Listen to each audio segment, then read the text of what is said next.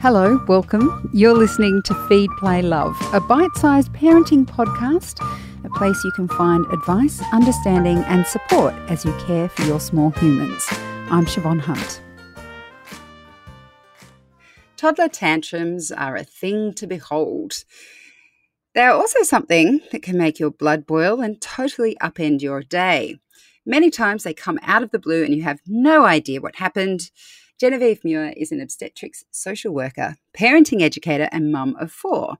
And she has a few thoughts on what's happening when our small humans melt down. Hi, Jen. How are you? I'm good, thank you. How are you? Good, thank you. Now, all children have tantrums. Mine are no longer toddlers, but they still have the occasional meltdown. But why do they seem to start once they become toddlers and are also at a higher frequency in the toddler years? Yeah, toddlers are tough. Our little toddlers, their brains are growing really, really fast. So much is happening. They go from being a baby where their world is kind of just their parents and it's quite simple. The world starts to get bigger and more complicated. They've got these big emotions and a big human brain, but unfortunately, they don't yet know how to have an emotion, move through that and stay regulated. And let's be honest, even as adults, a lot of us don't nail never having a tantrum either. It's, we all lose it, but our little 2 and 3-year-olds are doing it much, much, much more often, and that can be really challenging for parents. So the world is getting bigger for our toddlers, but we can't necessarily make that world smaller because they are going to have to experience things like daycare drop-offs because parents have to work or other siblings because there's a bigger family. How can we manage that, I don't know, the sensory overload, I guess, that can sort of feed into toddlers having those tantrums and those meltdowns? One of the biggest, I call it the magic bullet in parenting, but the biggest secrets of toddler tantrums is that the more we can actually accept them and sit in them and allow them without trying to fix them or stop them or change them, the less tantrums we get. How that looks is that your child gets really upset. Just say they don't want to go to daycare. They go, I don't want to go. I don't want to go. And as parents, we're likely to say, but you love it at daycare. But Johnny will be there and Mrs. So-and-so will miss you, go and like, oh my goodness. And I'll even give you a chocolate milkshake afterwards if you just go. Okay. And then our child is getting more and more upset. Like, essentially what they're saying is, you're not listening to me. I don't want to go. This emotion is real. It can sound crazy and it can feel a bit scary to do, but when we can stop and just look at our child and get down at their level and say, you really don't want to go today. This is really hard. And we just allow that connection. I'm not saying that always your child's just going to say, oh, thanks for clearing that up, pop on my backpack and off I go. But honestly, 9 times out of 10, it will be a lot easier. You may have to still say, okay, we got to go. So backpack on and off we go. But mostly what our kids are looking for is to be seen and heard. And once we can really just accept that emotion, it doesn't mean we have to say yes to everything. It makes a huge difference to our little kids. So one of the secrets is actually just getting okay with emotion.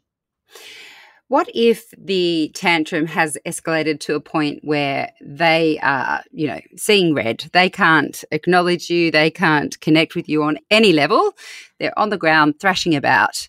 What do we do in that circumstance? Okay.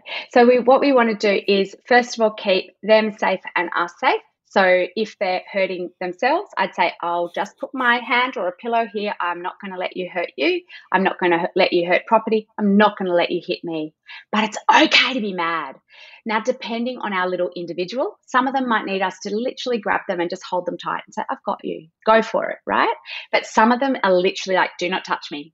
And I'd be sitting near them. I'd have my body as open as possible.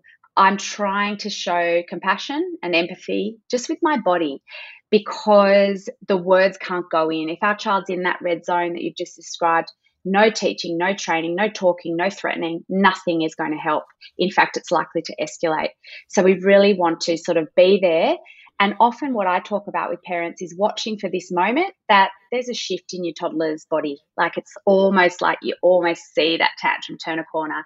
And at that point, you might say, I'm here when you're ready for a hug, or are you ready for a hug?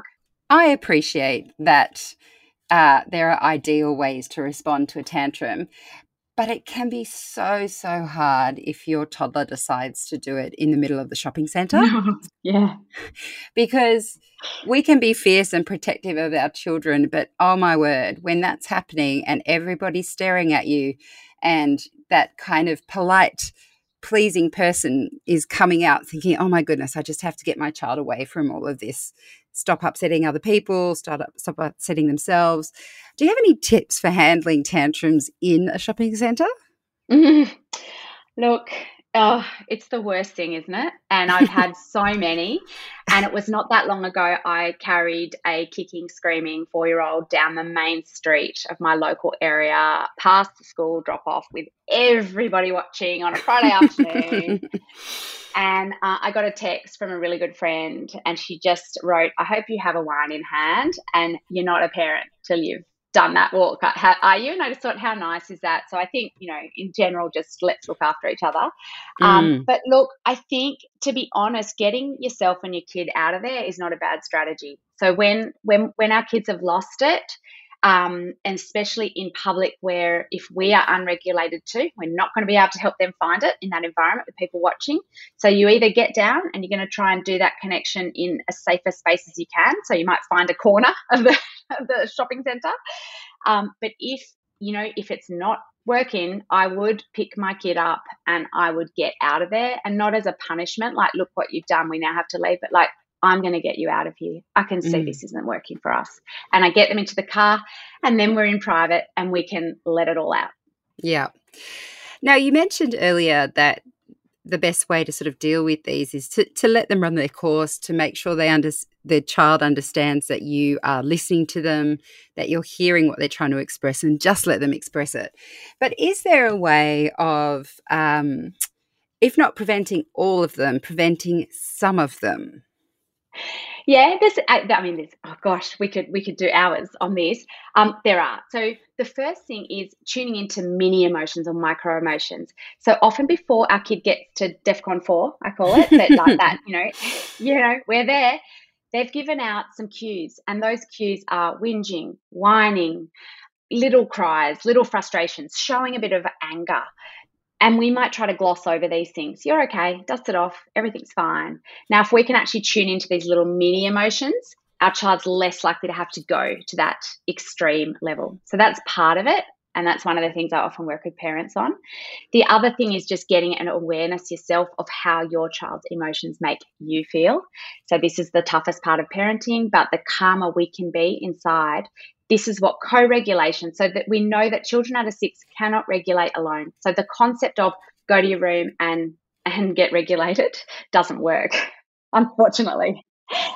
So the only way that it works is that while our child is up in that escalated emotion, we are staying down in this kind of much more regulated emotion. This is the process of co-regulation. It is through this process our child gets increasingly more regulated, and then we get less tantrums. But it's hard work for us because it's actually about training us. Isn't that parenthood just in a nutshell? I'm so sorry. I'd love to just say, yes, I've got the magic answer.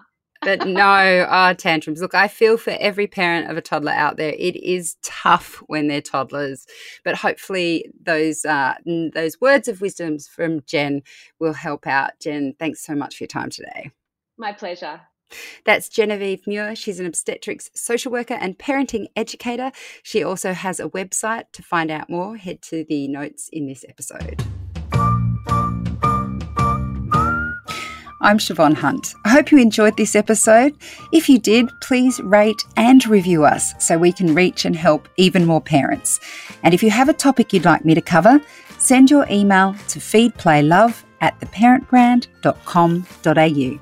See you next time.